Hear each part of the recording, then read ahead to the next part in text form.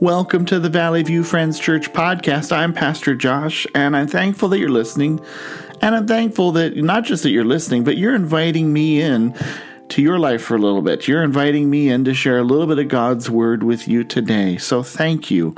At Valley View Friends Church, we like to say this, that we are learning how to live as God's people. And we do this by reaching and restoring hearts and homes with Jesus.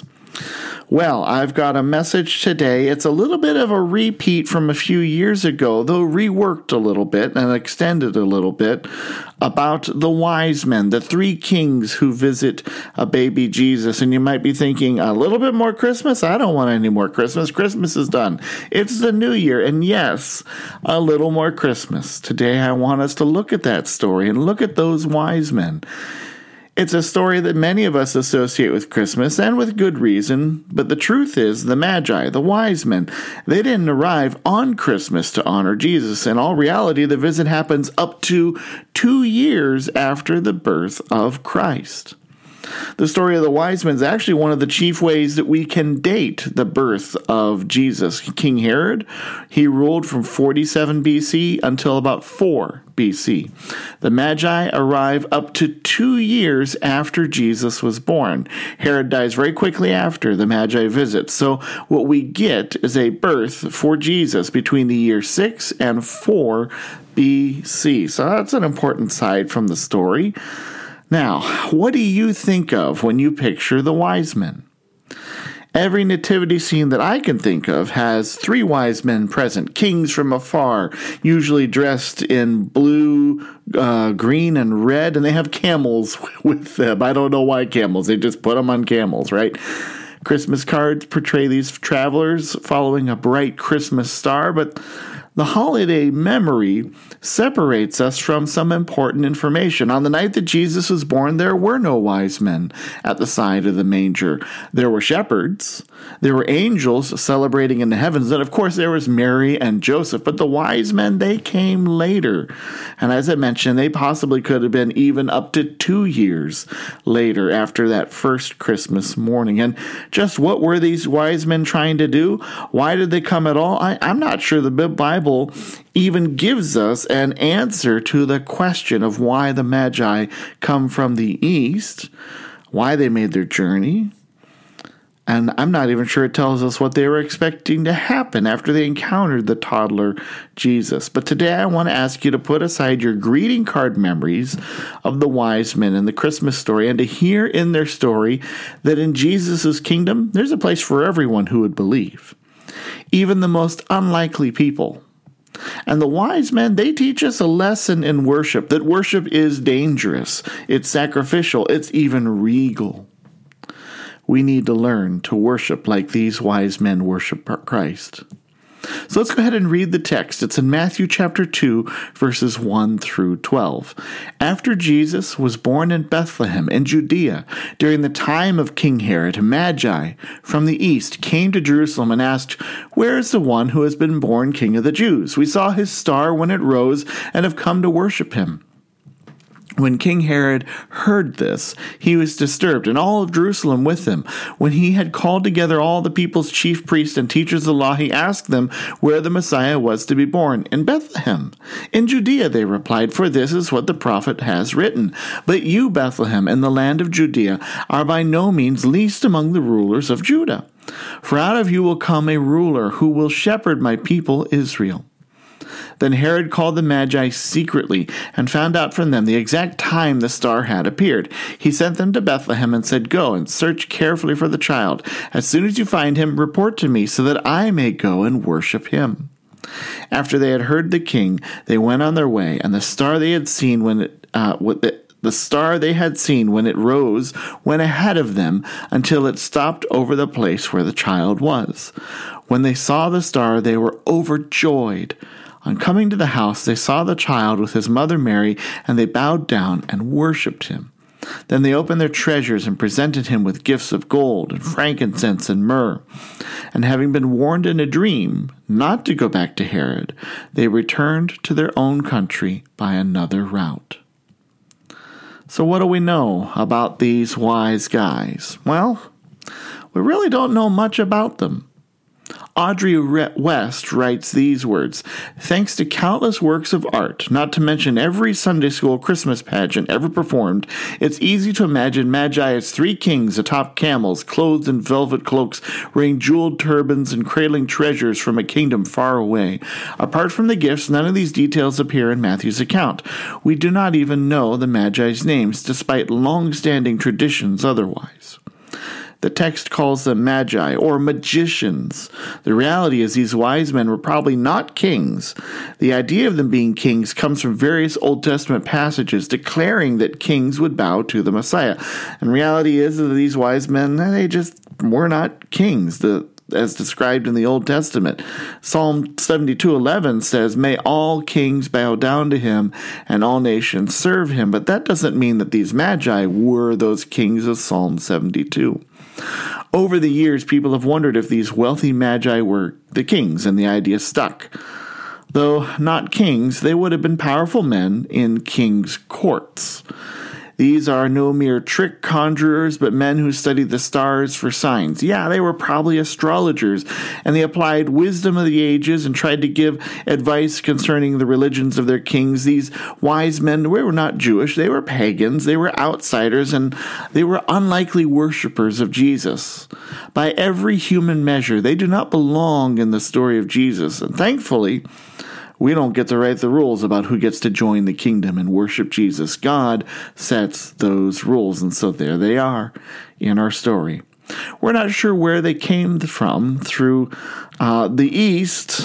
That phrase, the East, usually refers to Persia or Babylon or Arabia or even modern Iran, Iraq and Saudi Arabia. There would have been Jewish communities in these areas. This is probably how the Magi came into contact with Old Testament prophecy of the Messiah, and were even looking for his arrival. Coming from the area of Babylon, if that's the place, they would have traveled over 900 miles by foot or camel. They would not have traveled alone. These were powerful men. They would have had guards and servants, an entire entourage. It would have been noticed from miles away. There were probably not three wise men. This comes from the traditions of the Western Church. As we read this story, we hear about three gifts. So we think there must have been three givers of those gifts. And in the Eastern Church, they believe that there were 12 to match the tribes of Israel or the disciples. It could have been three wise guys. It could have been 30 of them. The Bible doesn't tell us how many, just that there's a group of them. And they traveled far, and they intended to worship the new king of Israel. How did these wise men end up in our Christmas Eve nativity stories? Well, I don't have an answer, except that they're a part of those that herald the arrival of the Messiah. They fit the chorus of the voices well. And one thing the Christmas story tells us is that the kingdom of Jesus is for everyone. And so we get angels worshiping and shepherds seeing Jesus and magi. From the highest to the lowest, everyone is touched by the birth of Jesus. Here's something else. The wise men show us how people typically think. At the beginning of our text, we are told that the Magi, they go straight to Jerusalem. They know a king has been born and someone who will change the world has arrived, so they go to the capital, the center of power, to talk to the current ruler of Israel, Herod. That makes sense. We tend to think that big things happen in powerful places and in big moments, and we look for God to work in a flash and a bang. We think he shows up when we prosper or when all is set right, and we want to see God in what we call powerful and perfect moments. You know, I like to watch little kids open up presents, especially toddlers. They remind me that our perfect plans are not the perfect moments we think they'll be. A child will open the present and love it. If you're a parent and a grandparent, you worked hard to purchase a gift and you wanted it to be just right for that little one. But more often than not, there comes a moment when the toddler finds an even greater enjoyment when they play with the brown box the item came in. And now we look for God in the perfect moments. And he's often waiting in the plain, brown, dreary moments of life. We've just got to open up our eyes to see him working and there for us. So the wise men looked in Jerusalem, but Jesus was in Bethlehem. Now he's a 2-year-old. At least perhaps he's a 2-year-old. The parents are staying in the place of his birth. They've upgraded from a stable to a house. Bethlehem's not the center of power. There's no fanfare in the life of Mary and Joseph. The first Christmas morning saw a manger for a bed and shepherds instead of priests. Everything about Jesus' arrival is telling us that those who are on the outside now have an opportunity to come into God's kingdom. And that's true of you as well. You have an invitation to join the kingdom of Jesus. Nothing in who I or you are, your family history, or the mistakes you made exclude you from your invitation. We are called to leave our old self behind and confess our sins to Christ. But each of us have the opportunity to declare Jesus King over our lives and join his kingdom. I wish I could tell you why the wise men made this journey, but I don't know. I wish I could tell you why it was these particular wise men. I don't know. All I can tell you is that they are a message that even the most unlikely people are free to come to King Jesus. And they also show us a lot about worship. So let's talk about that for a moment. What are the qualities of wise men worship, if you'll allow me that phrase, wise men worship? Now, I want to be careful. Nothing in the text tells us that the wise men left Jesus as newly minted disciples. We don't know that was a decision they made. For all we know, they were giving honor to a prophesied king, but in reality, they might not have understood the real significance of worshiping Jesus. But here are a few lessons that we can learn. Their worship was obedient. No doubt, there were several moments on their journey where it would have made more sense to turn around and head home. They could have given up when they heard that a king was coming out of Israel. They could have, because Israel wasn't a power of the world. Rome was a power of the world. What big of a deal is it to have Israel get a new king, right? What benefit would there have been in worshiping an Israelite king? Rome is the one that's in control. They could have turned around when they found that the new king was not in Jerusalem, but in a nothing town of Bethlehem. Why worship a peasant king?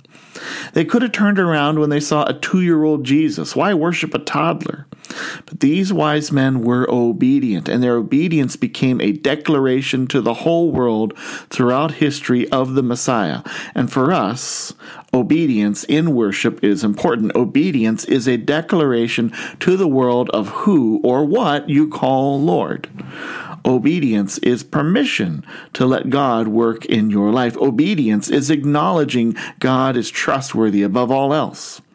Richard Baxter says this: the cost of obedience is nothing compared to the cost of disobedience.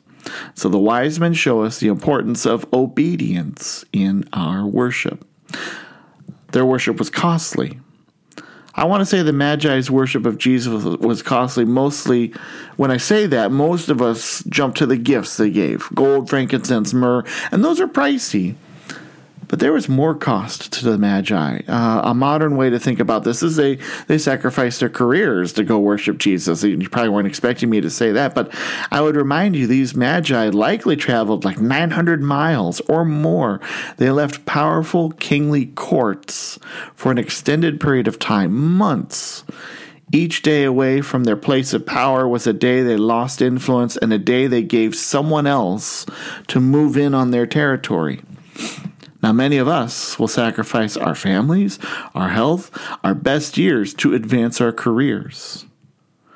For many, faith in God is not even a factor when you make a career decision. Families will uproot to a new town for a job, not even asking if there's a good church community to go to. But these Magi paid a cost of their very positions of power. They sacrificed their time. The journey took months at least. These wise men put their lives on hold to worship Jesus. How much of your life do you put on hold to worship Jesus? I think many people today put Jesus on hold while they chase an activity-filled life. They sacrifice their reputations. The wise men put their reputations on the line. They could have been laughed out of Jerusalem. I wonder if we're entering times when we're more likely to hide our faith to protect our reputation among our neighbors. And the actual gifts, were costly. They're expensive. Gold, we understand. Frankincense and myrrh are a little harder, but there's meaning behind the gifts that we will get into. But let's start by understanding that frankincense and myrrh are perfumes used by royalty and the wealthy. You gotta decide what's important to you. When you decide what's important to you, you then weigh its cost. What's important to you in worship? Is it cost or is it convenience? We love convenient worship.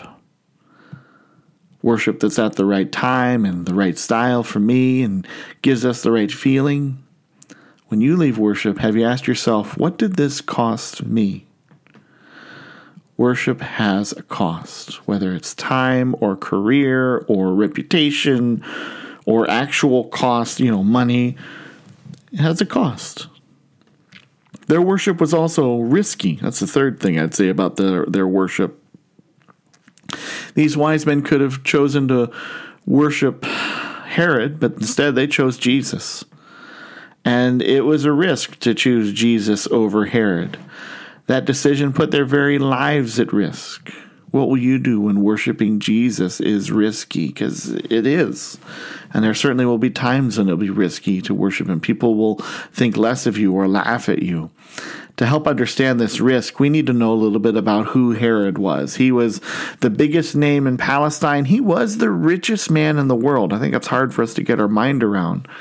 And he created a Herodian world where size and wealth defined the human condition. His rule was a strong one that brought tremendous success to Israel. He was the only Roman ruler who brought peace and kept peace of a kind to Israel.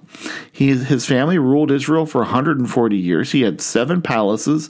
Every one of them were bigger than the Roman emperor's palaces.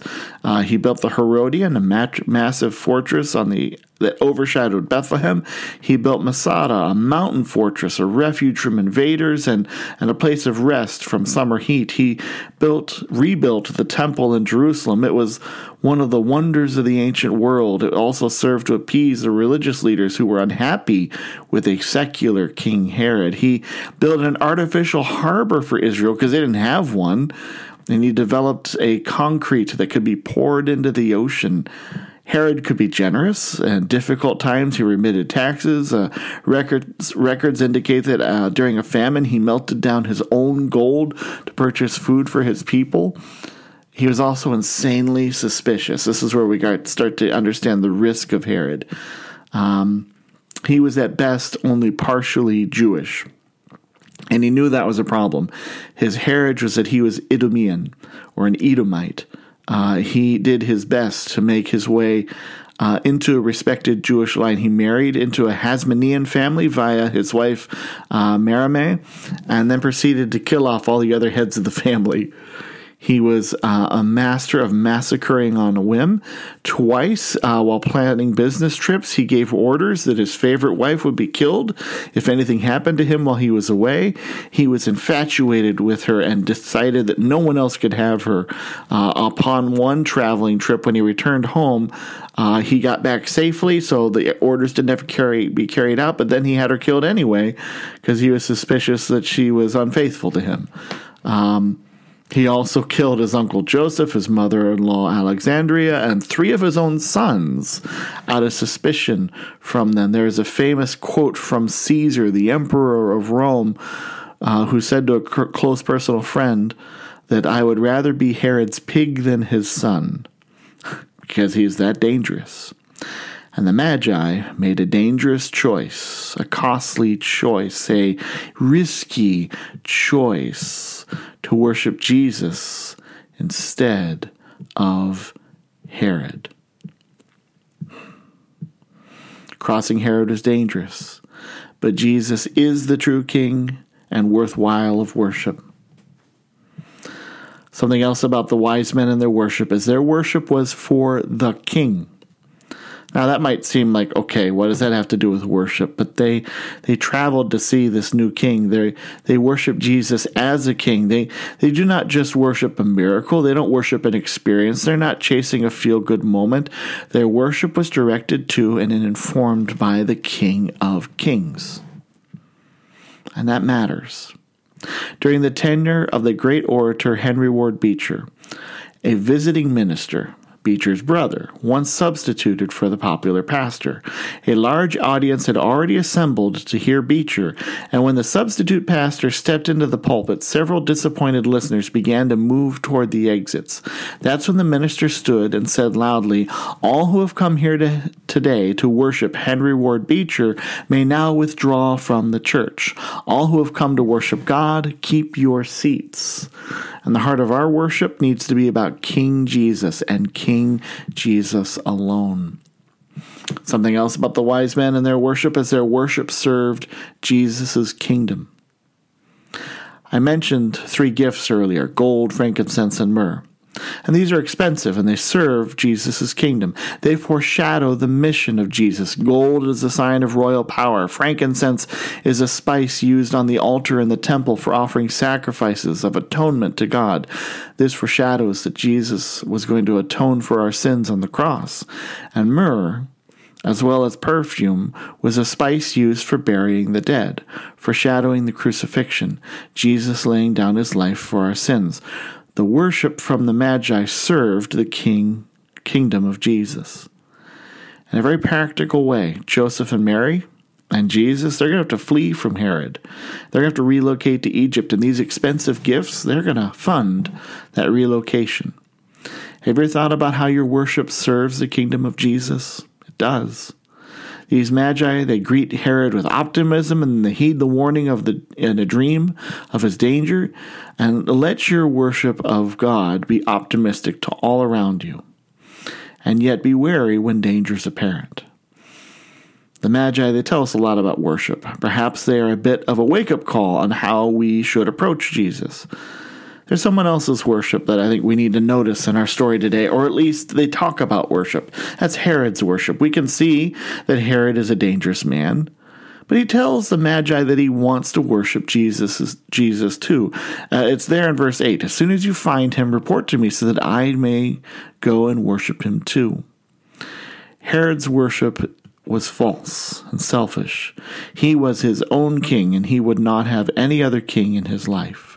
We may not think as wickedly as Herod does, but we are prone to being our own kings and queens. Magi and Herod are giving us a master class in worship.